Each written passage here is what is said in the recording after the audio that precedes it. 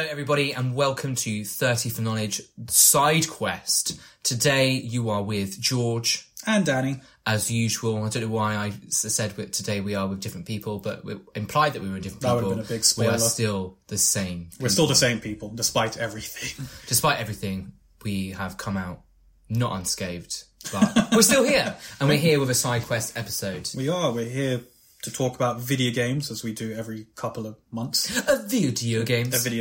The last time we did this was June 2022. Damn. So it's been a hot minute. It's been a hot minute. It's been a hot couple of hours. There's been a lot of news since then. So much news, but there's only so much time in the world to go through such news. So many games to play, so little time. Yeah. We've both played many games, probably. And the thing is, I'm not staying current either. I keep playing old games from 2018. It's come on. I think even further back, but come on. Probably way further back, yeah. But yeah, so anyways, today we have a topic. Mainly we're going to be talking about Halo 3 because it's been 15 years since it came out. Yeah, very exciting. Etc. and so forth. Before that, we're just going to talk about a few kind of key items that have been making the news recently and kind of one or two updates to things that we have talked about in the past, which I thought were love an update. Quite interesting. So I'll just rapid fire. Maybe not rapid fire, but we'll medium fire through some of these. So first bit of news, nothing too major. I was just more curious if you'd seen this and if you were interested. Dead Space remake trailer has been released. I haven't seen the trailer. Did you play the first Dead Space? I've played all the Dead Spaces. You played all the Dead Spaces. And completed them to completion. And yet you didn't see the remake trailer. No. Because Good Lord. Because part of me is, why? Dead Space, wicked. I've played Dead Space 1, 2 and 3, finished them. I think the first two on probably the hardest difficulty as well. Mm-hmm. I loved Dead Space. I think they're wicked games. The story got silly towards the end. It got very silly. I don't think that's a controversial... Yeah, I do remember there was these huge black monuments or statues and that had something to do. Oh, the markers. The markers, yeah, the markers. Was it an ancient race of aliens? It was, you played more of it than I did. I only got through half of Dead Space 1 because I was too chicken to finish it. Yeah. No, I did finish the, obviously still whole famous eye scene and the surgery and stuff. All the horrific deaths. Got through it all.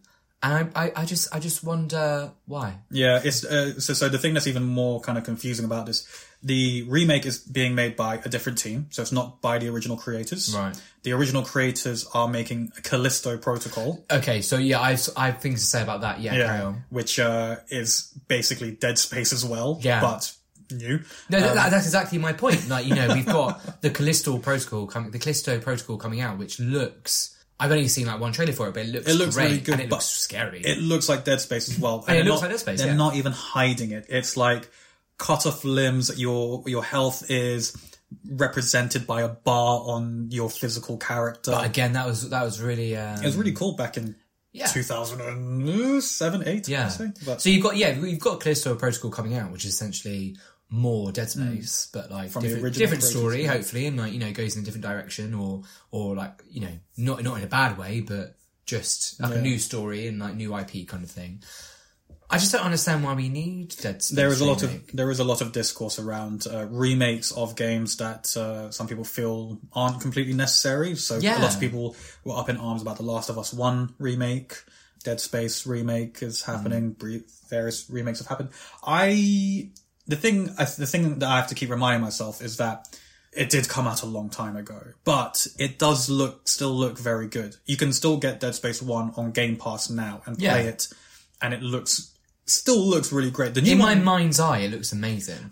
Interestingly, one of the first comments on the video, or maybe the Reddit thread for the trailer, was, "This looks exactly how I remember it." Yeah. But they know that it didn't look like this in 2008 when it came out. They know it is a lot high fidelity game. It does look better, probably plays smoother. Models are better, crisper. Yeah, all that kind of stuff. So, yeah, I don't know. And I've heard that they've made some tweaks to the gameplay, some tweaks to the story. So, Isaac actually talks this time, and they got the original voice actor back to play Isaac, which is interesting. Well, because was he silent in the first He was a silent protagonist in the first one. Until the second one. And then the second one comes out and they have him talk all the time in it. But I remember... Stupid Desmond and stupid Assassin's Creed. Never give that guy a voice. Why? I forgot that he was a silent protagonist in the first one. He was just a guy with a... he was so chatty in 2 and 3 that I forgot he was silent in the first one. I don't know. He was a silent protagonist in the first. I was cool with it, and then the trailer for number 2 came out, which I just loved the trailer. Just it was like a teaser trailer. The one that ends with like, Isaac, we're all gonna burn for what we did to you. And I was like, oh my god, that sounds so cool. That makes me want to play, but I'm not going to because I'm chicken, so I can't do it.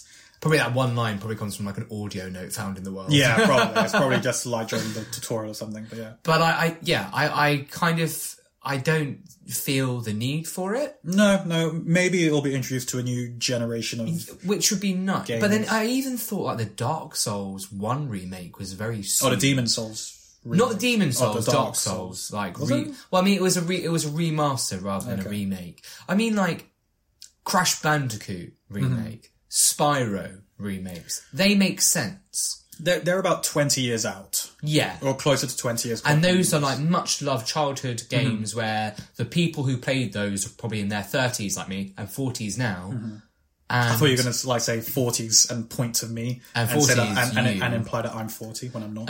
We're the same age though. I'm younger than you. Oh.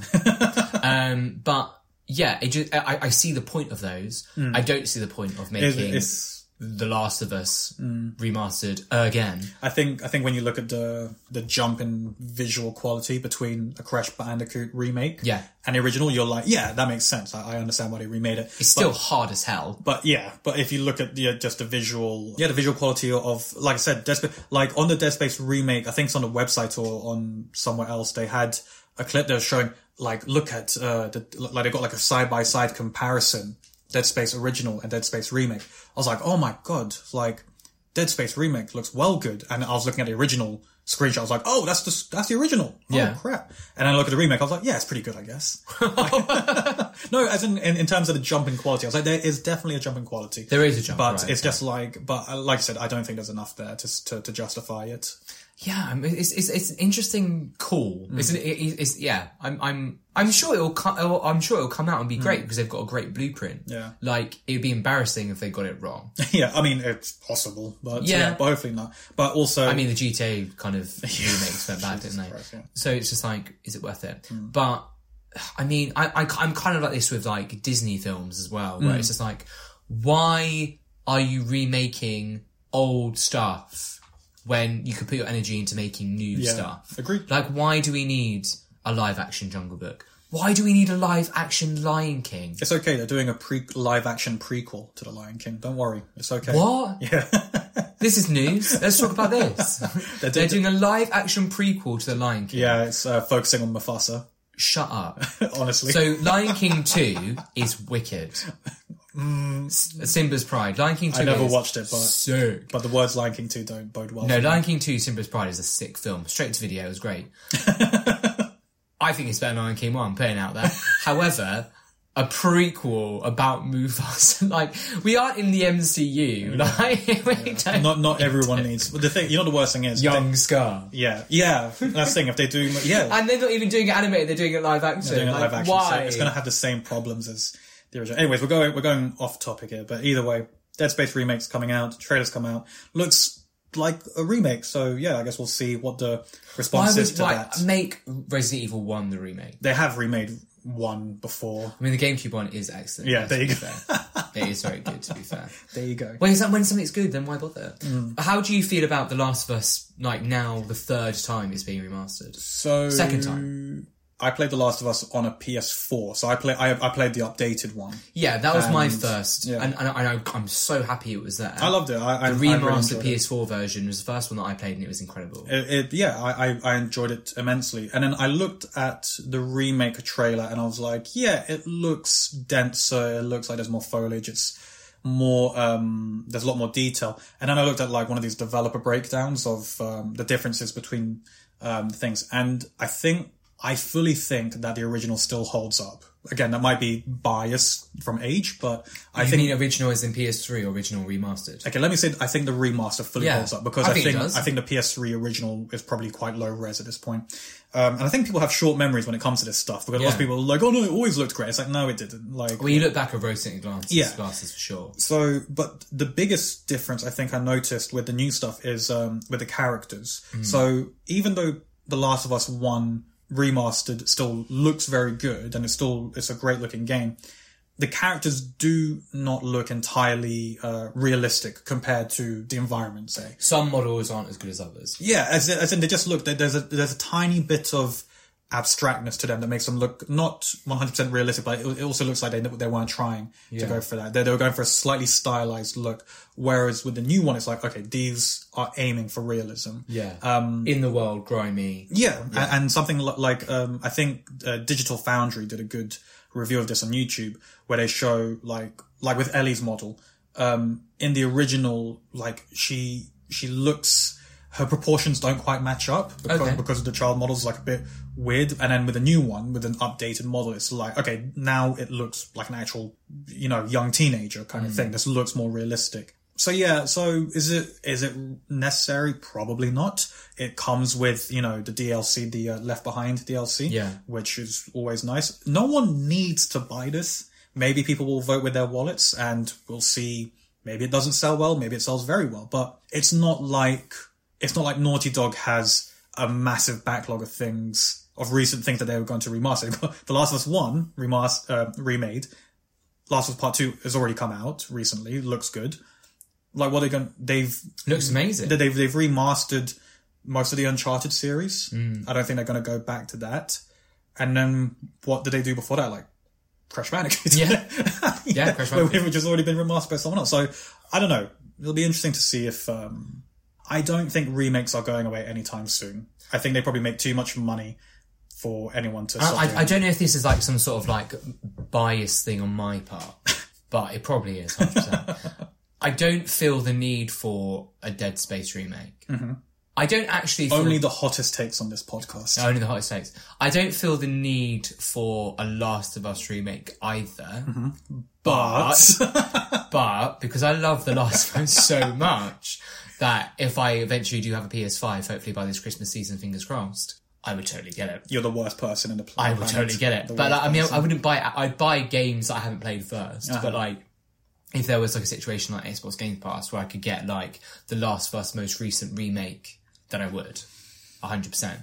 Interesting. Because I love that game. Last of Us 2, again, looks incredible. It still feels very soon. From the end of Last of Us 2, to be remaking Last of Us 1 again, I just feel like make a new IP. Or maybe. Like work on number 3. Or work on DLC. Or just do something else. Yeah. I thought it was, I don't know. It feels soon. It does feel soon, but then again, especially how much of a gap there was between Last of Us 1 and 2. Yeah, but that's the thing. There said the remake, Last of Us Part 1, which is now the remake. It essentially reuses a lot of stuff from Part 2. Yeah, it's like similar models, the same models. Some of the gameplay's been borrowed, so they're not having to do everything from scratch. They've got the engine, they've got the tech, they've got the gameplay. It's building out the world and building out the levels again. Yeah, 100%. And that's an easier job, I imagine. But then, but I feel like we were used to the wait because Last of Us 1 and Last of Us 1 and 2 were very far apart. Yeah. So like fans are used to that wait. Yeah. Totally. And so it'll be a number of years if we ever get a part 3. Mm-hmm. So I just feel like Last of Us 1 remastered again coming out. So it's probably feels a bit too soon. Well, the next thing they're going to do is The Last of Us 2 for the PS5. I think the next thing they're doing is The Last of Us multiplayer mode or multiplayer title, which is like a standalone thing as well, which could be interesting, but we'll have to wait and see. Just last bit on this topic. Did you watch, not even this topic, but related to this topic, did you watch The Last of Us TV series trailer? I haven't seen the trailer, but I have seen a lot of stills. The trailer's pretty good. I've seen a lot of... Was it a very short one? It's a bit short. It's like a minute long, I think. No, I don't think I have. I've seen stills from it. Everyone looks great. What's the actor's name? Pedro Pascal. Pedro Pascal, great, fantastic. And the actor for Ellie is the girl from Game of Thrones, yes. Mormont. Yeah, Mormont, one of the young Mormonts. Yeah, the Mormont Bear. Is that what her name is? The Bears, aren't they? The Mormonts are the Bears. Okay, I thought you were calling her the Mormont Bear. I was like, that's a hell of a name. No, because the guy who has grayscale. Jorah Mormont. My Game of Thrones knowledge. Whoa, this is really coming back. This is going deep into the weeds. Jorah Mormont, they're the bear. Their sigil is the bears. Yeah. And she's like the young bear because she's like in charge of the whole thing. Yeah. That's her. I knew I recognised that face. It's her. Yeah. But interesting. Yeah. Just looks very.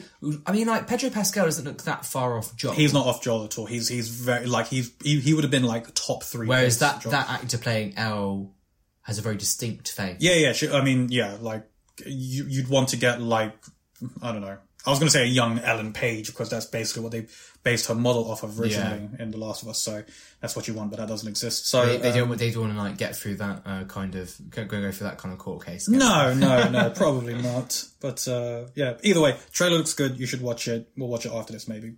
Moving on to a topic that we talked about in a previous side quest. The Steam Deck has been going gangbusters, been doing very well, and now is available without reservation. One of my friends has one. You can go online right now and click buy on a Steam Deck and it will be here. Wow. And I really want one.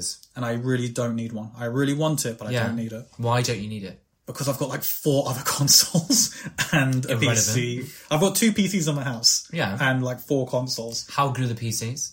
One's trash, one's very good, but the very good one's for work. So it's a bit difficult. So the trash one, let's forget about. That doesn't count. That's all I've got in the world. Oh. It's all I forget about it. That's all I have. Irrelevant. Are you tempted by a Steam Deck? How much are they? I think the cheapest one's like $350. That's not bad. It's not bad. You know what? For a device that can run like many games and can be used, if you plug it into a dock, you can use a mouse, keyboard and display and use it like a regular PC. Damn. Well, okay, so I am quite tempted by a Steam Deck, but also I've never been in a position where I've been able to buy or make my own gaming PC, which I've never had. And so if I wanted to go the gaming PC route, I think I'd rather save my money and actually make myself a gaming PC. I don't need a mobile PC. Yeah, no, same. There's very few. I'm not going to take a Steam Deck out on the tube. No, I'm going to play a Steam Deck in my bed on a sofa, or I'm going to connect it to a TV and play that way. That was something I had to accept about myself. I was like, I love gaming on the move. I was like, I don't. The moment I start trying to play a game on a moving train, I immediately need to throw up. Oh, do you? Yeah. I mean, I'd happily play my Switch on the tube, but like, I just quite often use that time to like read a book or listen to a podcast. I remember when the Switch first came out, I was still living in Madrid. And I think it was like 3 months after it had come out. I was just walking down the street in Madrid. There was a guy playing Switch walking down the street. Like he was walking on the sidewalk, Switch in front of his face, just walking. And I was like, I'm surprised you haven't been mugged or been run over or tripped yet. Or just bumped into someone. Yeah, and so yeah, that was interesting. But me, the only time I've really played it mobily, the Switch that is, was on a plane. Yeah, because I used to play. I did play Switch on planes quite a lot before, and I did. Or on holiday, playing it in hotel rooms. I did finish Breath of the Wild on a plane, which is I don't know how many people in the world have ever done that. I think I'm one of the few people who, like, my mile high club is Legend of Zelda. Basically, Breath of the Wild. That's the nerd of Mile High. Yeah. I'm on a nerdy Mile High club. I love that. I don't think I've ever finished a game on a plane. It's the only time. Yeah, that's amazing. Only time I've done, especially one that's so famous as well. Yeah, and I think I was on like a Ryanair flight, so it was even more grimy than usual. So yeah. You distracted yourself with Breath of the Wild. Yeah, that's a good distraction. I was trying to avoid the horror. Yeah, I think with a Steam Deck, I think I'd really love one. I think that's amazing. However, yeah, I think that I would rather have the gaming PC than have something mobile because I just don't see myself using it mobile that much. No, that's totally fair. Yeah, I think knowing what you actually want in the product is goodness. I mean, it's the same for me. It's like I want it just because I like the greedy nerd in me is like I want a Steam Deck. But when I think about the logistics, I'm like I probably wouldn't play this. Yeah, but I think I do wonder how many people bought one hoping that it would make them play through their Steam library like more regularly. Yeah. Because mine is just as bad as anyone else. You know, like 100 games, 3 of them have been played. The rest of them are just sat there unsatisfied, like not being... Half-Life 2's been played. Half-Life 2's been played so much. Day of Defeat, Counter-Strike's been played. Left Dead 1 and 2. And then the rest of it, all the indie games are just like, it's a long list. It's like, I bought this bundle pack of 7 games for 99p. Yeah.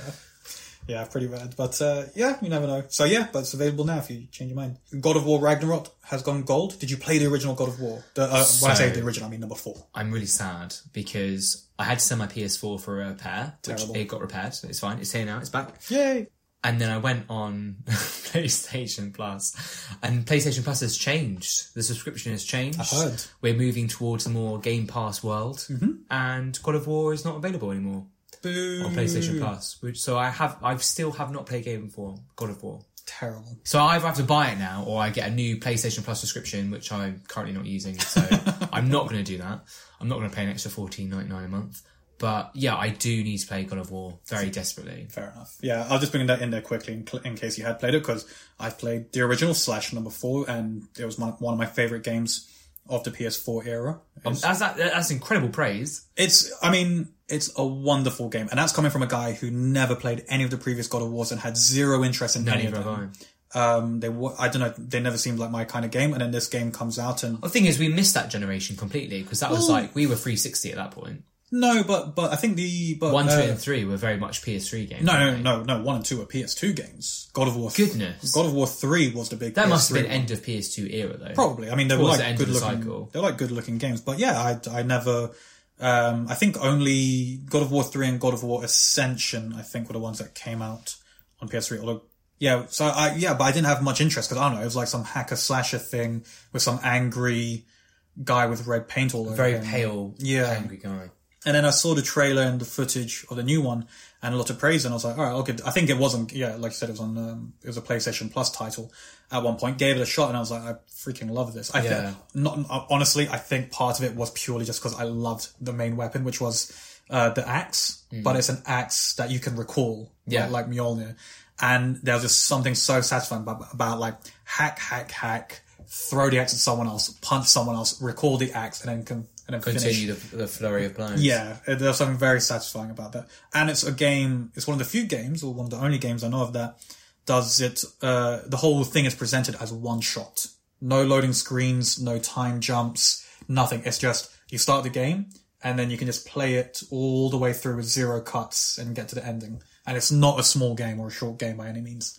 So how do they manage that? What wizardry? I think they hide a lot of loading screens in between things, like, you go through a passageway and you have to like squeeze past a passageway, or you can walk through a door and teleports you to somewhere else. The first new one of the Tomb Raiders did that quite well, and did that a lot as well, where you'd like have to shimmy through a passage.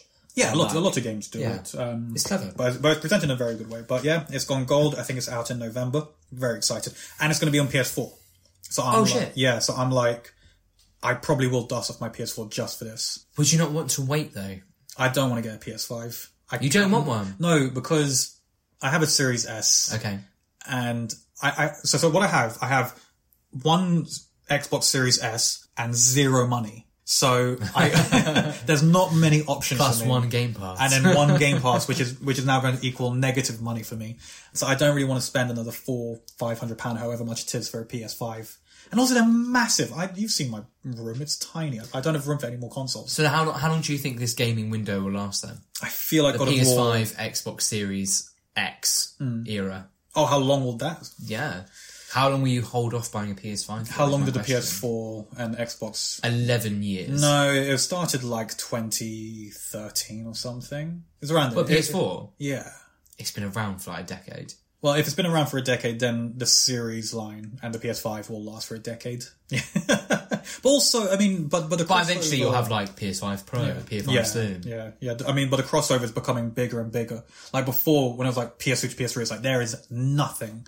There's no crossover between these two. But now it's like between PS3 and PS4, it's like, there's some crossover. Now it's like, the latest title will also come out on PS4. Yeah. Like until... It'll be interesting now because Xbox has Bethesda everything. Yeah, which is an interesting choice. But until they can get more PS5s into more people's hands, they're going to keep putting games out on PS4. That's 100 million potential customers for a game versus a few million for the PS5. Like, there's no way they're going to discount that audience anytime soon. But even though my PS4 has been to the Pokemon Center recently, it still feels like it's just so noticeably slower than the Xbox Series. Yeah, I mean, once you go from a hard drive to a solid state drive, the difference in speed is, you cannot ignore it. Like, I haven't booted my PS4 in like a year. I know when I boot it up for the first time to play God of War Ragnarok. That old man. It's not even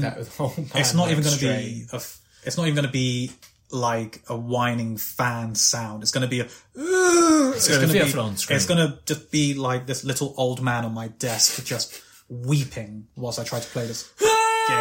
Yeah, that's exactly how it's going to sound. I'm spinning a desk! Please just download it. Yeah. So that's God of War Ragnarok gone gold. Excited. Next up, another update from our... So this is an update from our previous episode. Okay. About the most delayed games ever. Oh, yes. And there is a contender that I either missed or hadn't thought about or forgot about. Beyond Good and Evil 2. Is still to come out? It's still to come out and has officially now passed Duke Nukem as the most delayed game of all time. Oh my goodness, this is a real update then. Yeah, it's a real update. Beyond Good and Evil 1 is a game where you're a girl and you have a camera. Yes. And that's all I know. Yeah, and then you take pictures of stuff. Yeah. Good and evil stuff, I imagine. It's a big cult classic. Yeah, because I was going to say, it's one of those games like Ico and what's the other one? Shadow of the Colossus. Shadow of the Colossus, where there's a big cult following, people love it. We're kind of in like Psychonauts territory, where it's just like, one of those old PS2 games, and people are finally, well, I say finally, people are getting Beyond Good and Evil 2, but it's been a very, very long time. Yeah. Beyond Good and Evil 2 has been in the works for a long time. There have been various announcements about when it's coming out. There have been a few trailers and bits of footage and announcements made about it. However, it has now been over 5,200 days since the first trailer for it came out, and now, which puts it 5,200 days since the first trailer for the game for Beyond Good and Evil 2. Right. And that's longer than Duke Nukem Forever now, because Duke Nukem Forever... So there was a teaser in what year? I think it must have been like 2009. So there was a teaser for it in 2009. I need to double check the exact year, but because Duke Nukem Forever was like... We weren't even in our 20s yet. What was Duke Nukem Forever? Was it 11 or 12 years? Something like that, yeah. So yeah, and I was like, oh no way, it's been that long for Beyond Good and Evil. And I was like, oh yeah, but 11 years ago was like 2011, so... Yeah, wow. And Beyond Good and Evil came out like 4 years before that, or 5 years before that. So yeah, it's been a long time, and apparently there's no official word on what's happening. There's like rumours behind the scenes. It's been a mess. They've had to change creative director. There's been various problems with how they wanted to progress with it, all that kind of stuff. There's been 3 consoles, like a lot has happened. 3 different generations in like terms of technologies. It's 2009. Yeah. So yeah, and I imagine with these things as well. I mean, you work in games, you know far better than me. But it's like there must be a point where it's just like, right, we just need to redo everything that we've done. So that, it fits with the new technology. That's a constant concern. Essentially, like, you're making it on, like, the first, like, Unity engine, and then, like, you take so long that it's just like, we have to remake all of this in the next Unity engine. It's exactly the issue that, one of the issues Duke Nukem Forever had, where they were like, we're building this on the, on the build engine, whatever stupid engine they had back then. And then they're like, we're switching to the Quake engine. And then the Quake engine fell to pieces. We're switching to the Unreal. It's like, all right, just stop now, because this isn't working out. And that's why Duke Nukem Forever looked terrible on release. It was just God. So we'll keep an eye on Beyond Good and Evil 2, and maybe we'll play Beyond Good and Evil 1 at some point. Because I've never played it. Yeah, but apparently it's amazing, so I'd love to. Yeah. Next up, from one controversy to another, GTA 6 footage leak. Did you see this? I heard about the leak. I heard that someone in the UK has actually been arrested for the leak, which is very interesting. They must have been like, lol, whatever, just going to leak all this stuff, and then, I don't know. Yeah, and I read one article where people, I think, kind of expected Rockstar to not really say anything or not kind of lean into it. Yeah. But I don't know if they leant into it, but they did, like, They did a statement. And they're like, yeah, it's footage from a game. Unfortunately, but the footage has been taken down. It's been taken down. If you tried hard enough, you could find it. It's probably still there. Yeah. It's not like, once it's on the internet, it's there forever. But I didn't see any of the footage. I saw one bit of footage. It's like your character's like holding up a fast food restaurant. Okay. But the thing is, and this is kind of like one of the bits of fallout from this was a lot of dumb commentators online being like, "Oh my god, it looks terrible!" Like, "Oh my god," it's like, well, yeah, it's not finished. It's like, it's a game in development. Most games do look terrible up until like the 11th hour because you're working on everything else before getting it all polished up. And one of the positive things that came out of it was a lot of developers on Twitter sharing, hey, this is what our game looked like, 4 years into development or 3 years into development, and it still looks terrible. I did see one of the directors of Control, one of the creators behind Control, showed like a YouTube video of like, this is like an early play test of what Control looked like, and it's just like a grey room with a character flying about in. Yeah, because you're essentially still testing out the mechanics of how everything works, how it feels to play. Did you see the screenshot of what Sea of Thieves looked like during its development? No. It's so funny, just because it's like 3 characters on like a pirate ship, but the characters are all represented by like capsules. So imagine like a big tablet, like a big medicinal tablet, but they've all got like googly eyes on them just to show where they're looking. And it's like just 3 of them all stood next to each other, like staring at this one map, like making sure like that whole thing works. Yeah. So that was really cool. So yeah, GTA 6 probably a few years away still. And I guess we'll see what happens. And we probably shouldn't talk about too much because, Rockstar and Take-Two are very big on taking down any channel or video or audio that talks about it. So it's interesting. I don't think we hear very much about people being prosecuted. I think for piracy or prosecuted for sharing information. I do remember. I think there was a big thing about the guy who leaked the Half-Life 2 dev build. Where it was some guy in Germany and he somehow got a hold of it and he leaked it and he leaked a load of footage and code online. And I think in an interview with Gabe Newell, like years later, he was like, yeah, this arsehole was the one who like leaked everything. And he was talking to him, like Gabe Newell was talking to the guy because the guy was like, he was so oblivious. He thought he was like helping Valve. He was like, look, I just showed you all the problems in your system and like see how easy it is to like leak stuff. And Gabe Newell was like, yeah, you're right. We should really talk about this kind of thing. And the guy was convinced that he was being sincere. Like the hacker was like, oh yeah, like maybe I can come like help. And Gabe Newell was like, yeah, like come to America. We'll host you here because Gabe Newell wanted him arrested. Like he wanted him like taken care of kind of thing. But then before that could happen, like the authorities in Germany got hold of the guy first and like dealt with him there. Right. But yeah, so it's very rare. Extradite yourself to the US where we'll get you. I just like the idea of like a vengeful Gabe Newell just being like, come to America, please. Just, let me talk. Let's talk for a bit. And it's like, that's quite terrifying because like to a lot of gamers, Gabe is God. So it's like Gabe. So it's like, yes, come to America. Yes, yeah. If God summons you for a meeting, it's just like, Jesus, all right. Jesus. Yeah. So that's GTA 6. And our last bit of news today with it's a mostly wholesome tale with a tiny bit of controversy. So we'll get right into it. The Super Mario Brothers movie teaser trailer. Okay, so so the only thing I've seen or heard about this, I've seen like a little tiny clip of the trailer. You haven't seen the whole trailer? I haven't seen the whole trailer. I've literally heard Chris Pratt's voice. Do you even work at a semi-gaming podcast? And I mean, the whole trailer that I saw was just like, Mario jumping on a bunch of leaves and Toad being like, no! So I saw an article where it was just like, even like, I think it was like the Spanish dub and the French dub and the French dub sound like Mario. Yeah. But without being too stereotypical. I don't know. I mean, it just sounds like Mario. Is that just because we don't speak French and Italian and Spanish though?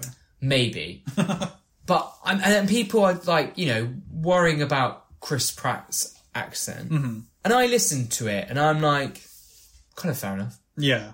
Well, because a lot of people were like, why isn't Charles Martinet doing it? So Charles Martinet is a guy who's done the voice ever since Super Mario 64. Right. So not even since like original Mario or whatever. He's just a guy from Mario 64 and it was just his idea. Like he said this in interviews where he's like, like when I first got cast, they were just like, just do some Italian sounds.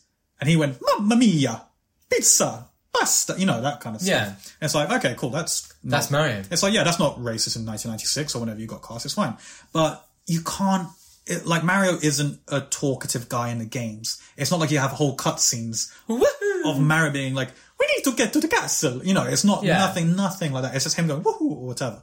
So that, if you imagine that, imagine that voice for 2 hours. Imagine it in your head. Yeah. How many ears would be bleeding? Yeah. It'd be horrific. This is the character, like, that literally, like, stands still, and if you leave him for too long, he literally says things like, ravioli. Yeah.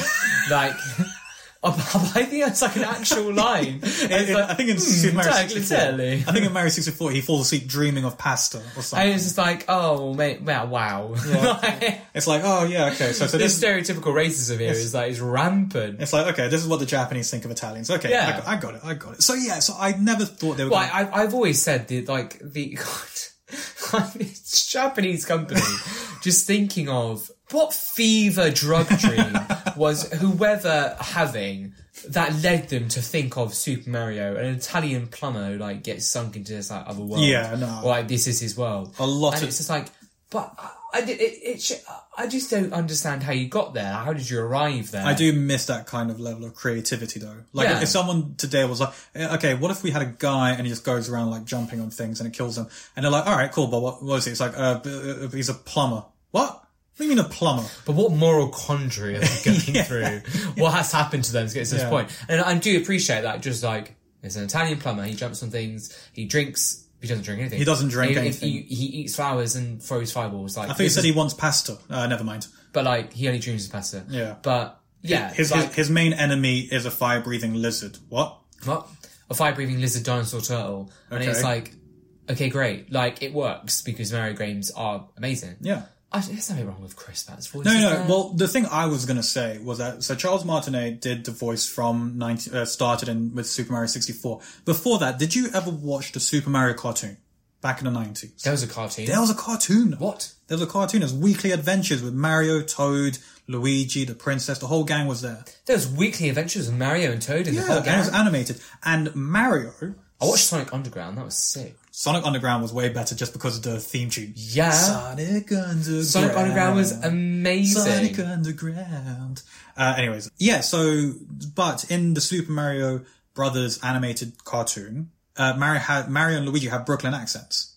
They're like, hey Luigi, what are we going to do? He talks like that. And in the live action film, that's what they went for. Yeah. That's that kind of route they went for. And if you listen to Chris Pratt's voice at the end of the trailer, the bit where he goes, Mushroom Kingdom, here we come. He sounds like that. He sounds like he's doing he's got a bit of that bit of Brooklyn accent. I'm actually surprised at how good I did that, but I'm not gonna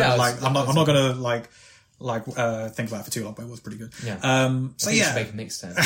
Send it to some people. Hey, look, I can do a Chris Pratt for way cheaper. So it comes out next year. I probably will see it. I don't really want to, but I probably will, just out of curiosity. Wait, you're gonna go see it? I might do because I haven't watched any video game movies. I didn't watch Detective Pikachu. I haven't watched the Sonic films. Detective Pikachu is actually quite good. I heard it was pretty okay. Yeah. So I was thinking maybe I should watch this. It's pretty rampantly okay. It's aggressively alright. I think that's a fair. You mean review. You like it? It's aggressively alright. You think it's good? Yeah. Or aggressively alright. Alright, fair enough. Sure. I don't know. There's something about this I was like, because I've only ever played properly Super Mario Galaxy, and I was like, I actually quite enjoyed that. It was okay. Yeah. So to see that on the live screen and, I don't know, see Jack Black being Koopa and... what was nice is that, I saw the bit with Bowser and burnt down the castle. I didn't realise it was Jack Black. He's actually doing pretty well to hide his voice. Yeah, and I was just like, "That's Jack Black." And I was like, "Oh, that's pretty fucking good then." Yeah, it's not bad. I enjoyed that. I don't know. But you think you won't watch it? You probably won't go to the cinema. I'll probably watch it at home. Okay, you won't go to the cinema and pay money to watch it. Okay, fair enough. Well, those were all the tidbits I wanted to talk about. Great. And now we get into the main course, Halo 3, 15 years later. The 15 years. So literally the first note I have here is no one asked me if it was okay that it's been 15 years since Halo 3 came out. No one told me it's been 15 years since 2007. 2007, we were 17. We were 17. Yeah, it came out in the fall of 2007. Okay, it's not double our age yet. Not yet. not entirely. It's very close. It's very close. It's not very yet, close. We're talking about Halo 3 because it's the 15th anniversary. It's a big deal. A lot of people have memories about this game. It's a very forthcoming game. It has a legacy. It had an impact. And we are one of the few people old enough to remember it because not everyone is as old as us. So I'll just go through some quick... Because everyone older than everyone older is dead or they weren't into video games or they're, busy with other stuff. So it was released in 2007 for the Xbox 360 exclusively, developed by Bungie Studios. and published by Microsoft Game Studios. It was the third in the Halo trilogy, naturally, after 2001's Halo Combat Evolved and 2004's Halo 2. So it was a 360 title. Is it a launch title? It wasn't a launch title. So that's one of the things I had written here. So the 360 came out in 2005, which I always forget about. Yeah. Because I didn't get one until like Christmas 2006 or something. So yeah, it wasn't launch. It was 2 years out from the launch, which is kind of crazy when you think about it. Like, I remember like with Halo Infinite, they were like, this is going to be a launch title. And then they delayed it by 1 year. And people were like, oh my God, I can't believe you've delayed it for like 1 year. It's like, yeah, but Halo 2 wasn't a launch title. Halo 3 wasn't a launch title. Halo 4 wasn't a launch title. I don't think Halo 5, I don't think any of them have ever been launch titles. Did they want Halo 3 to be a launch title, but then obviously for it wasn't, decisions, they changed it? It wouldn't have been realistic because Halo 2 came out in 2004. There's no way you would have had Halo 3 done in a year. Yeah. So, I mean, I remember, I think I got an Xbox 360 earlier than you had. Yes, you were one of the first people, I think. And who I knew. I remember the launch titles weren't great. I remember playing Cameo. I remember Cameo. Project Gotham Racing, I think. Didn't play that. I remember Cameo being like one of the game that came out with it, and then one of the only games available to play because there wasn't very much. Yeah, there wasn't at that point. Much. And it's not like there was. Wait, the thing is, by the end, the 360 had an incredible. Massive library. The library was absolutely so impressive. So impressive. When I first got to 360, were there 4 Halos on 360.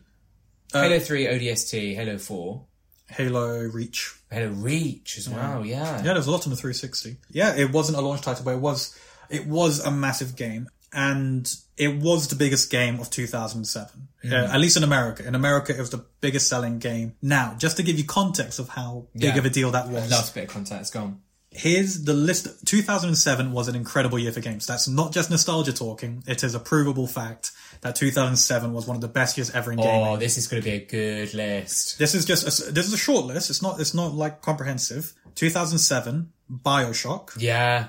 Super Mario Galaxy. Wow. Call of Duty Modern Warfare 1. What? Oh, wow. Mass Effect 1. Did you ever play that? Yeah. Okay, cool. The Orange Box. No. 2007. Yeah. Yeah, because I was like looking at the dates and like one of the titles that came up for 2007 was Team Fortress 2. I was like, wait a minute. If Team Fortress 2 came out then that means also Portal 1 came out then, and Half-Life 2 Episode 2 came out then. Orange Box. Absolutely insane. The first Uncharted came out in 2007. Damn. I hate that game beyond all belief, but I know a lot of people love it. Crysis 1 came out in 2007. Christ. The Witcher 1 came out in 2007. And, most importantly, B-Movie The Game came out in 2007. B-Movie The Game. What a list. I searched so long for that game. Yeah. All these games came out. And they were like, yeah, Halo 3's the biggest selling one in America. I mean, that is a massive. What a year to be competing. What a year to be growing up with video games. 100%. That is a great year. I think a lot of those years in that kind of early 2000s were incredible years for games. I think even the couple of years after that, 2008 and 2009, probably incredible as well. I think the unlocking of HD visuals and the increasing of console capabilities had a lot to do with this. Oblivion, the Elder Scrolls 4 Oblivion isn't listed here, so I don't know if it came out I think it might have come out in 2006. Right. But I remember that game just having all kinds of impact on me, just because I was like, dear Lord, the scale of this game. Yeah. And the freedom, and like Oblivion was one of the best games ever. I mean, I was going to mention this earlier about Skyrim and about like remastered games and stuff. What's the point? What's the point of another Skyrim remake? But I've played everyone. I have bought Skyrim about 3 times. I bought Skyrim. I think I'm on my 4th one. I've had the original on 360. I've had the PS4 version. I've had. What else have I had? I've definitely had another version along the way somewhere. Like, yeah, for sure. There's a lot of Skyrim going on. So Halo was a big deal. So I'll just talk very shortly about the development. So they started development shortly after Halo 2 shipped in 2004. Okay. So that gave them about 3 years, which as of this year, when you say 3 years to make the final title in one of the most acclaimed trilogies and most, like sought after games, on a console with like the latest hardware and stuff, 3 years isn't a long time today. But 3 years back then was a bit easier. So here's a weird thing. There was 3 years between Halo 1 and Halo 2. Yeah. there were also 3 years between Halo 2 and Halo 3. But the development was markedly different because with Halo 2, they had this thing happen during development where they worked on it for like a year or a year and a half. And after that, a certain amount of time, they were like, scrap it. Like, this is no good.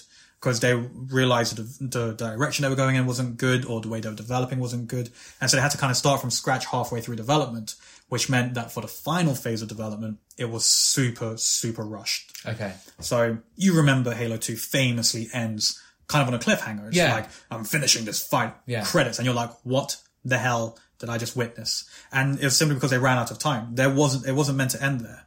It was going to end with the Master Chief getting back to Earth. Yeah. That was the original ending of Halo 2, but they just ran out of time, and I don't know like how much you remember of... What a cool cut-off point. It's very good. It was a very good point of cliffhanger. It was cool. I think it's called in hindsight. I think if it happened to me now, I'd be very annoyed. I'd be like, what do you mean that's the end? That's not an ending. But then it gave Halo 3 one of the best taglines. The best tagline of all Finish time. The fight. I can't even think of other games' taglines. All I remember is finish the fight in blazing neon blue in my mind. But yeah, so Halo 2 was like developed under an immense amount of crunch and massive rush. But then with Halo 3, they're like, we know what we need to do. Yeah. And it was a bit more organized. It was a bit more structured. They had a bit more time. And so they were like, we will comfortably deliver Halo 3 in 2007. Yeah. So, which was cool. It even allowed for them to like, even gave them like extra time. So because of the extra time they had, it gave them time to like think of like additional features and stuff to do. The Forge map editor was one of the things that came about from this. Because they were like, oh, we have extra time. Let's make this map editor we wanted to make for ages. Which is really cool, and ended up being like one of the big things that this game did, because like no other game really did it at a time. And then the first trailer, do you remember the first trailer for Halo 3?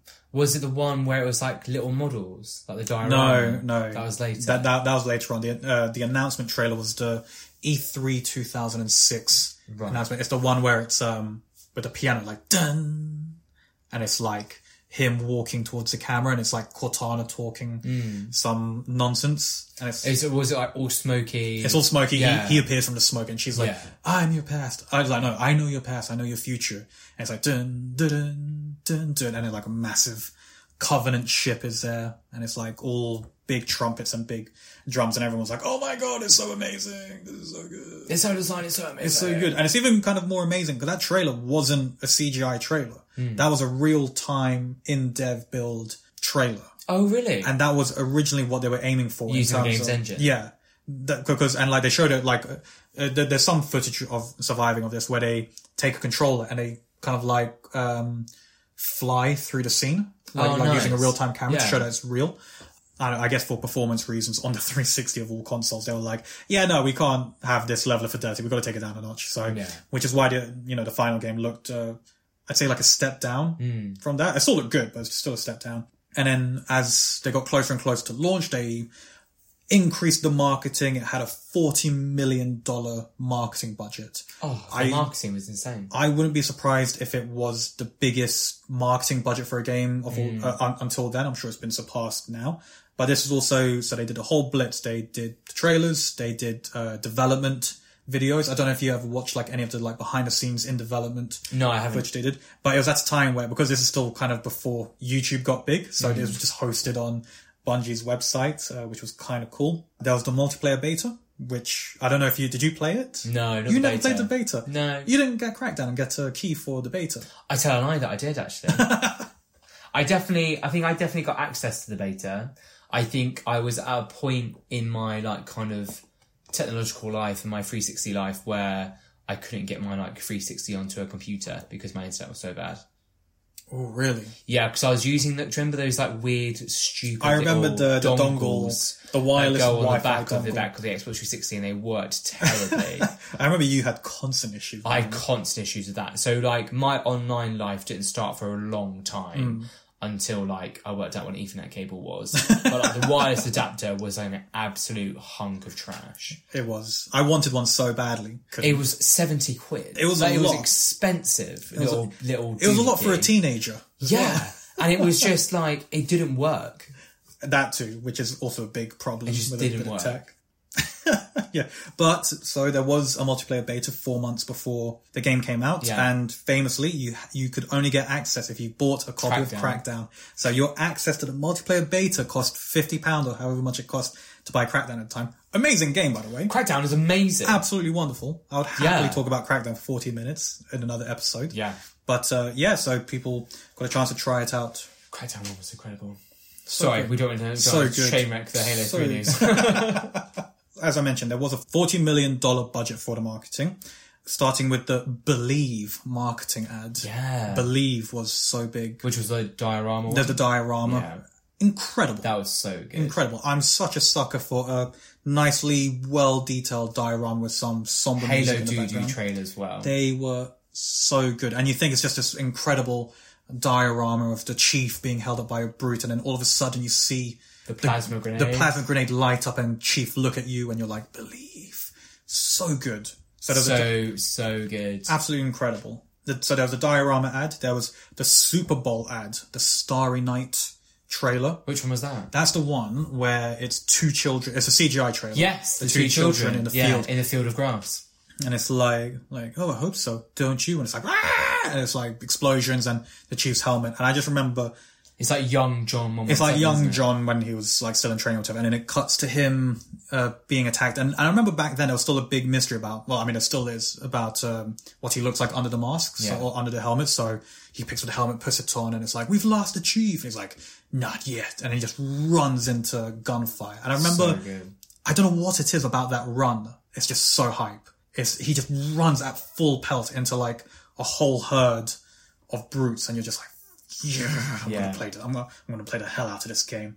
And when you see a character, because when you're controlling him, you don't, because you're in the first person view, you don't see him on the move. So there's something about seeing someone you know to be very stocky, moving with agility, and moving with like a dexterousness that you're not used to. There's something about that that's very powerful. It was like for me with like the new Obi-Wan series, when you see, because old Darth Vader in like the old films, it's like he's very like stiff and slow and like, you know, it's just, it is what it is for the time. But when you see like Darth Vader in the Obi-Wan series and he's like angry and he's fresh, and it's like the technology is so much better now, and you just see the movements that he does, it's just like, I can see why Darth Vader is scary now. Yeah. Whereas before I didn't. Like, it's a very like 80s thing, you know, for people to find him frightening, because it's like, that was like, at the time. And then when I watched as a kid, it was like, this guy's old. Cool, he's a bad guy, whatever. But like, watching Obi-Wan, I'm like, the agility with and the speed at which he does things, that's awesome. Yeah. And it was the same with like the Halo trailers. When you see like the actual things that the Chief can do, it's different for when you're playing. Yeah, no, it's like it often doesn't translate entirely to what he is and what he can be. I think, I don't know if it was for this or it might have been for another thing. Actually, no, I think it was for another thing. Because the way he runs, I know this is a very specific thing to get stuck up on, but I don't care. The way he runs is reminiscent, or I was reminded of that when I watched Transformers Dark of the Moon. And there's a bit where, you know, the bad Transformers, the Decepticons, are running along the highway, like chasing after the Autobots. It's not Transformers 2. No, it's Transformers 3. And they're running along the highway, and they got the dreads. Okay. And they're chasing after, like, I just remember the run was so tactile. There was something so visceral about that run where you're like, oh, God, yeah, he's really running. Yeah. Kind of thing. That's the way I felt about that Halo trailer, because it's just so good. And they ran it at a Super Bowl, which I'm pretty sure most games don't ever do that, because there's like 30 seconds at a Super Bowl costs millions of dollars. Yeah. And it's only because Microsoft had the money that they could be, screw it, we'll just put like a couple $1 million into just 30 seconds to sell our game. But like, what a trailer to show like a group of like people who probably want to go and play that right now. Well, that's the thing. So part of the whole the marketing campaign was aiming for people beyond the core Halo demographic. They were fully aiming to get anyone to be into this, because they wanted to sell 360s, because they were like, we haven't had our big hit title yet. Halo 3 was going to be that big hit title. I mean, Cameo certainly wasn't going to be the big Cameo wasn't going to shift units. It won't shift units. There was also the other live action ads, the ones where it was taken from the perspective of Marines. So it's taken. You remember that one? Yeah. It's like the museum. I remember thing. It's just these old guys and like, oh, I remember the chief, and it's like, oh man, this museums. It was so good, and it's like it felt so much bigger than the game itself. It's like this whole world of like experiences about this topic of reverence. It's almost a shame there's been like a 4, 5, 6, you know? But yeah, that's the thing. In some ways. Because Bungie, I think Bungie did have like some deal in place where it was like, if they make like 2 more Halo games, they can get out of Microsoft's no longer be a part of. Yeah, basically. It's like, make 2 more Halos and you're free. Yeah. Kind of thing. But I think Halo 3 was where they wanted to end it. And it very much feels like an ending because it's like, we're done. And it's like, screw it, we'll put a post-credit scene just in case someone else wants to work on this in the future. But yeah, like you said, it feels like it was meant to end there. And it's like, that's like probably like Bungie's mark, I guess, isn't it? Where it's just like, this is our farewell, this is our final run. And it did work on Halo Reach, but it's not an ending, it's a prequel. It's like, it's more of their story, isn't it? It comes full circle. So Reach was brilliant. I really loved Reach. And then finally, Halo Landfall. Do you remember Halo Landfall? Was that like a tactical RTS one? No, it was the short film. Yeah. Made in partnership with Weta Digital and Neil Blomkamp. Remember the live action stuff that looked like a movie? Yeah. Where it's like the Marines facing off against brutes to track the Master Chief's location as he's falling to Earth. Oh, the live action one that was like really brutal because then they're like shooting like spikers and stuff. Yeah. And like you see it like in people's like gut and the guy's like, he's got an actual like spike in him. Yes, I do remember. And it was like it was so good. It was incredible. And we all felt like, okay, this is a test run for them doing a Halo movie and they're going to do a Halo movie at any point, and it never came. But I remember that being sick as well. That was like, I was like, this all looks so good. And they built like a real working Warthog. The chief wasn't in it at all. No. Yeah, because off the back of the Warthog they get like the rocket launcher, don't they? Yeah, they get the rocket launcher down. So sick. So that was the marketing and the campaign leading up to, or the marketing campaign and the ads. I'm such a sucker for good marketing, but that's the point. Yeah, that is the point. It sucked us in fully. And then so the game comes out. It's got campaign mode. Yeah. It's got multiplayer mode. It's got the Forge editor, and it had the theater mode with file sharing. And yeah, because you could rewind and then like pause and play on and move the camera around, and it was because the camera was essentially like Guilty Spark, wasn't it? Yeah. You played as like a monitor, or whatever it is. What were your thoughts on the campaign of Halo 3? What do you think of Halo 3's campaign? So Halo 3 is like the awesome start, isn't it? Because it's like eventually you're on a beach with the Scarab. Well, there is a bit where you are on the Scarab. We have to take the Scarab out. It's the first time, or is it the first time in Halo 2 where you take the Scarab down? Well, Halo 2 you do take out the Scarab, but it's more like a boss fight. In Halo 3 it was like, okay, this is an actual thing you have to take out. Yeah, and it was like on like a beach. Yes. I'm getting my Halo. No, it was, I don't know if it was a beach, it was like a sandy location. I remember it was almost like not a dock, but something like that. Yeah, I think in terms of like, I can't remember like the exact start of the game. He lands, doesn't he? He lands as like a out of the atmosphere into the forest. You're in the forest straight away because the sergeant finds you straight away. Sergeant Johnson finds you straight away, and you're just like straight back in, aren't you? Straight in, straight from that Halo 2 end, straight in. And then like the Arbiter's right there, and then you're straight into that kind of like this could be 2 players straight away. Yeah. It was really, really cool. I think I remember you saying, I can't remember if you said this at the time or I don't know, years later or whatever.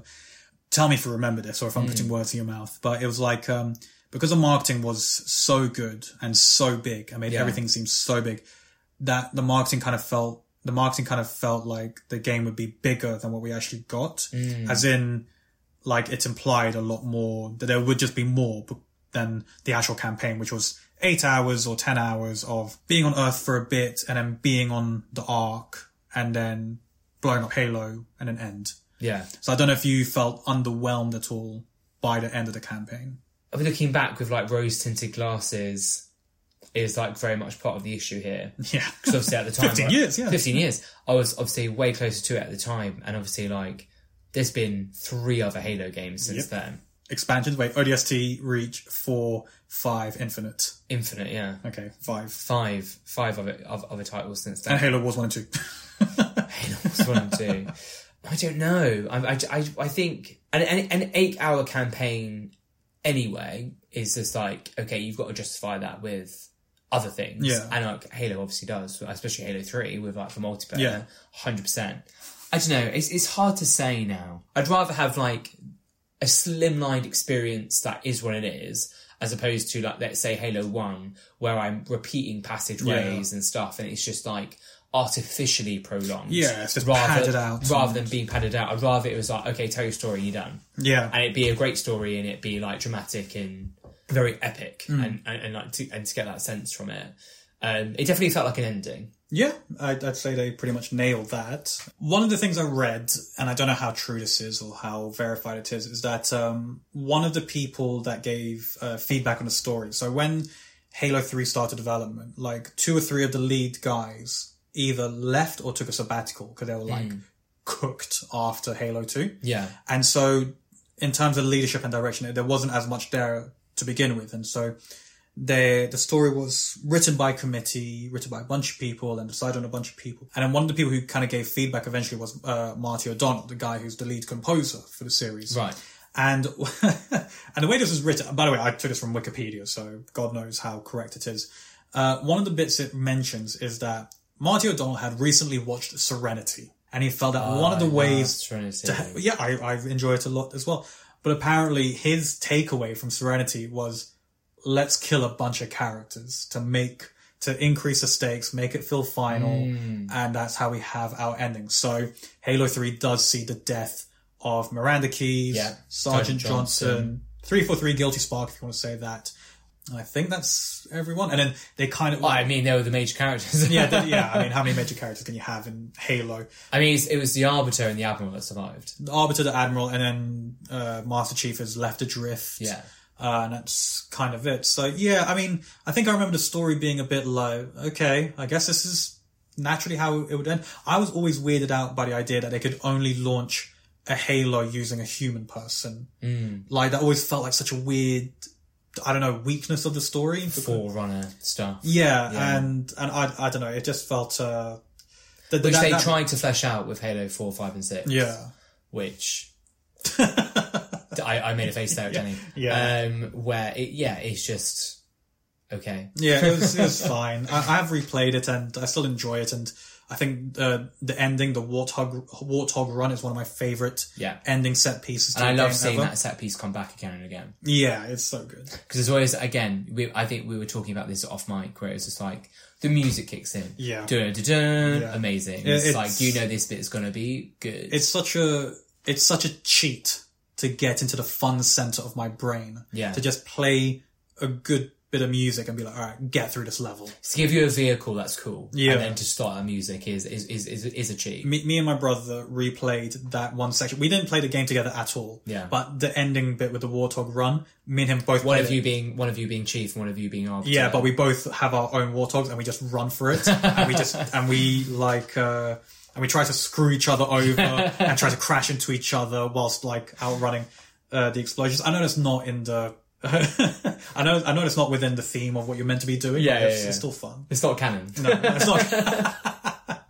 Master Chief just crashes into Arbiter on purpose to kill him.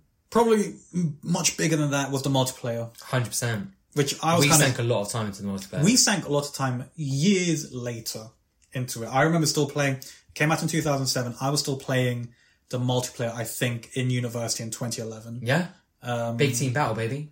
It never got old. Do you remember like like the Spartan suits, the different suits you can get? All the suits. I wanted the samurai sword. I wanted that funky mask. The Hayabusa. The Hayabusa ninja mask. That's like a name that I just like. It's like I don't hear that word associated for anything else. But as soon as there's someone, I hear the word Hayabusa, I know exactly what they're talking about. You just see that one mask from Halo 3. And yeah, the multiplayer was absolutely massive. I think they said it had 1 million players playing on the first day or within the first week. Goodness. 1 million players. Again, back in 2007, there was no infrastructure for such things. I couldn't get on. I was desperately trying with my little dongle. I wanted to be one of those millions of players. I wanted to be a part of this 1 million people on Xbox Live. Absolutely insane scale. It gave the game longevity for years to come. I'm sure there's still a community of people that do nothing but play Halo 3 to this day, which is totally fair. And I was going to say the only other mask I think I really cared about at the time for the helmet, from all of that stuff going on, I think the most infamous one was the recon mask. Because you could... It had like the single slip. And I can't remember how you meant to get it. I can't remember if... it was like a certain achievement. I think it was only if Bungie gave it to you. It was something like you had to do something. No, because it was something... It was a certain achievement in the game. Right. Or a certain, like, skull that you had to unlock, and then you got it. Because there was one thing... There was a milestone you had to pass, so you could get it. I swear there was one thing that you only got it if Bungie gave it to you. I can remember if it was the recon mask, or you had a flaming head. Flaming head might be. Do you remember the flaming head? Yeah, it might be flaming head. Someone would be going around with a flaming head, and you'd be like, ooh... Like, that person's special. I'm going to find out. Oh, you got... Okay. So yeah, so there was a multiplayer mode, and then the multiplayer got a couple of updates with updated maps and all that kind of stuff, but nowhere near to the way it is nowadays, where it's like, yeah, we'll just give you updates every 2 weeks or whatever, and just give you new content or whatever. Before 343 Industries gave the armour to everyone, the only way to get recon armour in Halo 3, aside from being gifted it by Bungie, was to complete all 7 of the Vidmaster challenges in Halo 3 and Halo 3 ODST. Vidmaster challenges, which were some sort of achievement. Well, I never did that. The Vidmaster challenges are a series of 14 achievements available for Halo 3 ODST. Recon armor was given out to all Halo 3 players on March 29th, 2012. Oh, we should have just hung on until 2012. The final transition between Bungie and 343. Alright, let's go back right now and get that. Yeah, there were like some weird, there were challenges where complete the final level on Halo on all 4 player legendary online co-op with Iron and everyone in Ghosts. That was one of the things. See, there was a time where I understood all of those words. Enter into one of the Vidmaster challenges was enter into a ranked or social playlist with 7 XP on the 7th of the month. Jesus, alright. Find all of the hidden skulls on the mythic maps, that kind of stuff. I think I started having a full-time job around this time, so maybe I didn't have the opportunity. Maybe the only reason I got the recon armor was because 343 gave it to me. Oh, did you get the recon armor eventually? I feel like I had it. I had the Hayabusa stuff. I had the Hayabusa one just because me and you both did the thing. No, I didn't have the flaming Did we do the thing together? You were like, Danny, we're getting this stuff now. And I logged on and followed your instructions. Did whatever legendary thing we had to do. But yeah, so that was the multiplayer, very massive at the time, and I think it was like the biggest multiplayer for like years until... Halo multiplayer is always just so fun. I'm trying to remember off the top of my head what would have uncrowned it or taken it off, dethroned it. What, for you personally? No, I think officially, because it was something like Halo 3 and... Call of Duty for sure. Yeah, that's it. It Modern Warfare? It would have been one of the Modern Warfares. I don't think Modern Warfare 1 did it. I think it was Halo 3. Warfare 2 or something. I think 2 would have been the one to get it, which was a shame, but, there it is. Because I was really into Modern Warfare 2. I loved Modern Warfare 1's multiplayer. I don't think... and Modern Warfare 2's multiplayer as well, actually. And then the other modes, the Forge editor, the first, as far as I know, the first proper map editing tool for a console game. I'm not massively into making my levels. I wasn't into it either. It was I remember we mostly used Forge for Machinima. We did. Because we were like, we need to set up a scene here. Let's bring in a bunch of barrels and some props and... Our Machinima efforts were such effort. It was a We tried so hard. I've never been interested in things like Forge and like terrain editors. No, you know what? Honestly, same for me as well. Even though I'm in game development, it never appealed to me to like, I'll make my own game mode or make my own map. Because as soon as Animal Crossing New Horizons got to the part where you could like make the island your own and you could like carve it, I was just like, I'm done. Yeah, like I've reached the end. I don't need to spend time carving this out to make it look the way that I want to look. Yeah. Whereas other people really enjoy it, and that's fair. But to me, I just like, I'm not going to sink my time into doing that. No, I don't think it was the thing that really appealed to me and you.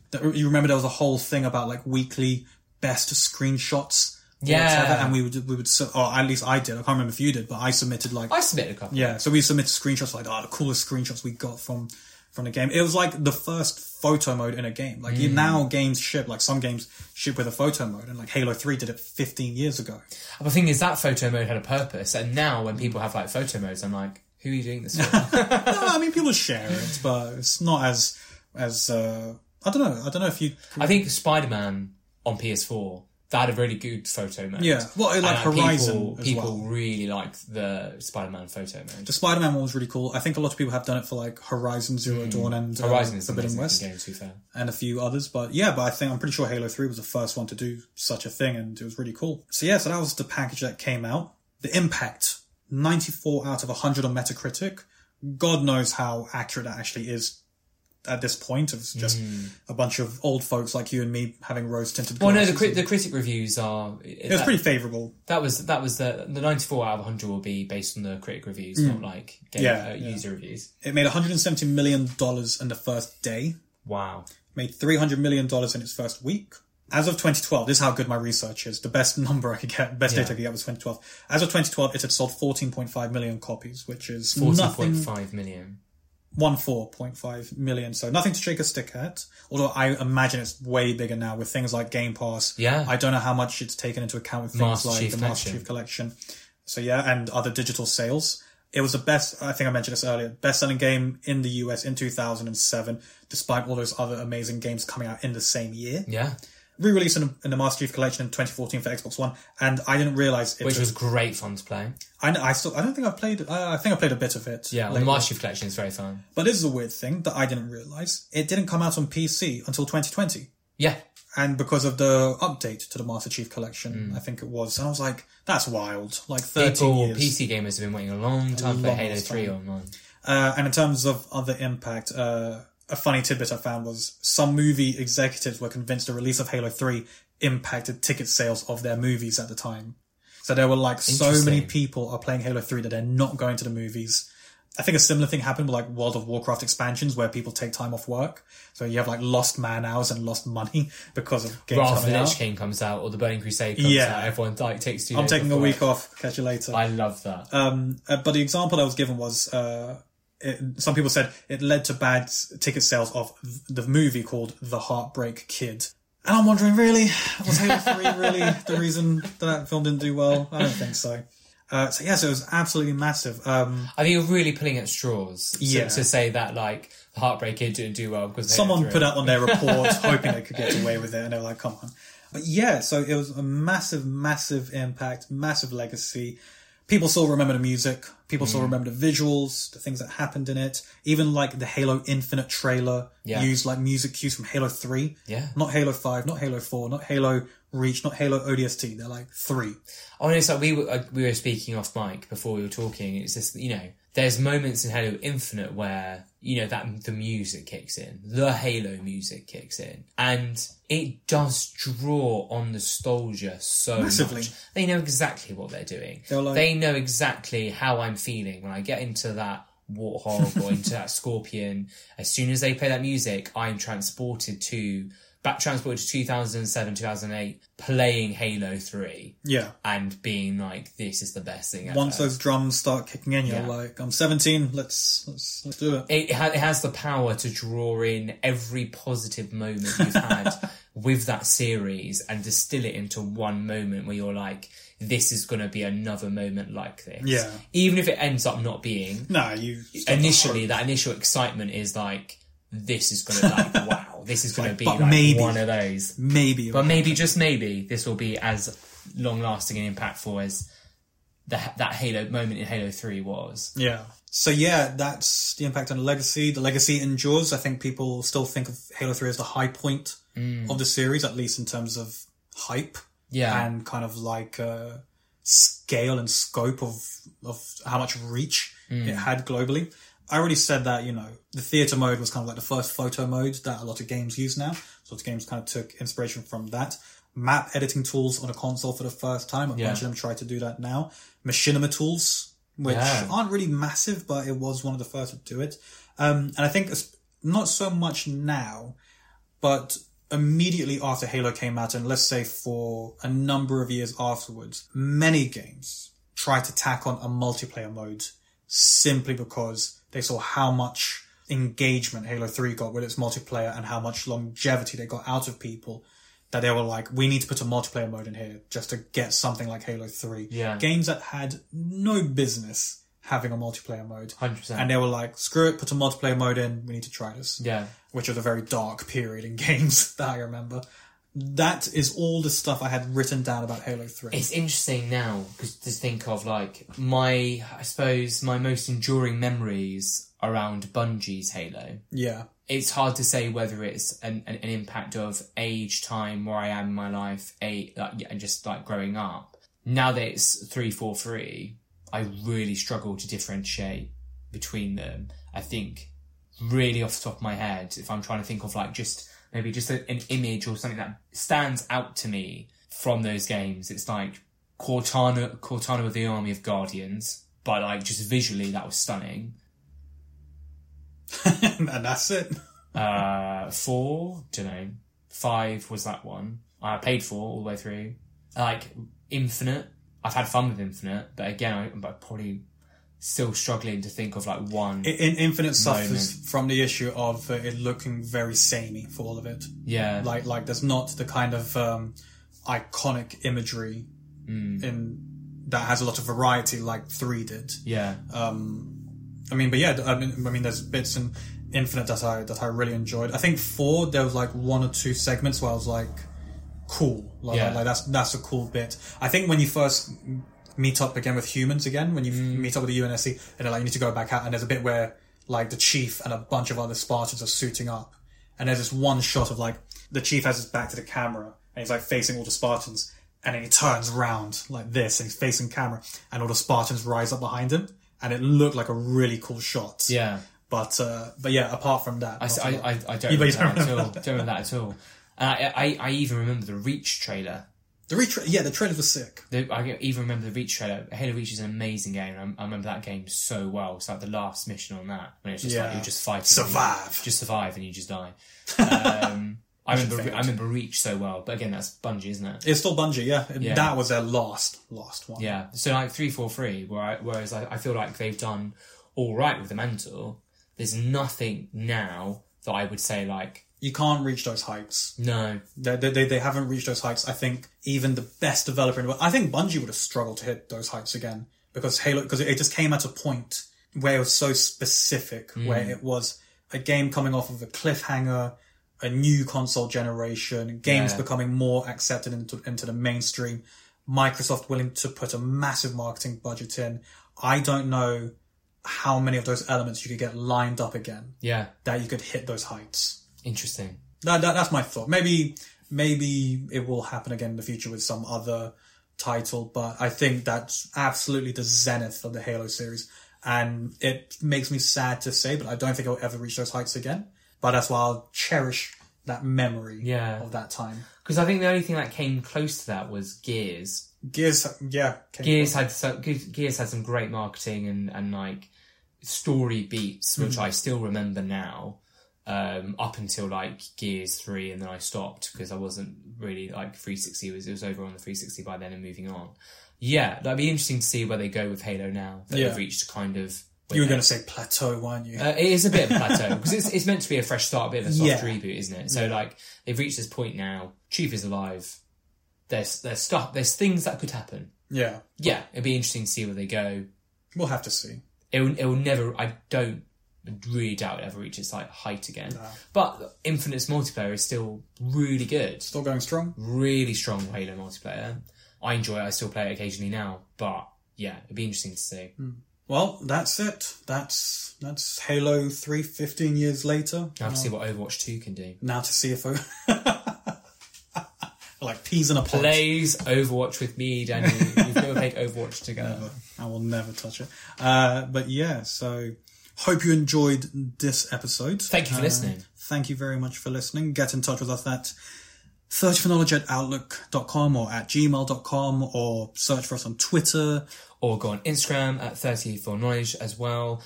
If you have any strong opinions that you want to let us know what you thought, or you disagree with anything, please let us know. That's it. So I've been Danny. I've been George. And thank you very much for listening. Thank you. See you soon. See you in the next one. Bye.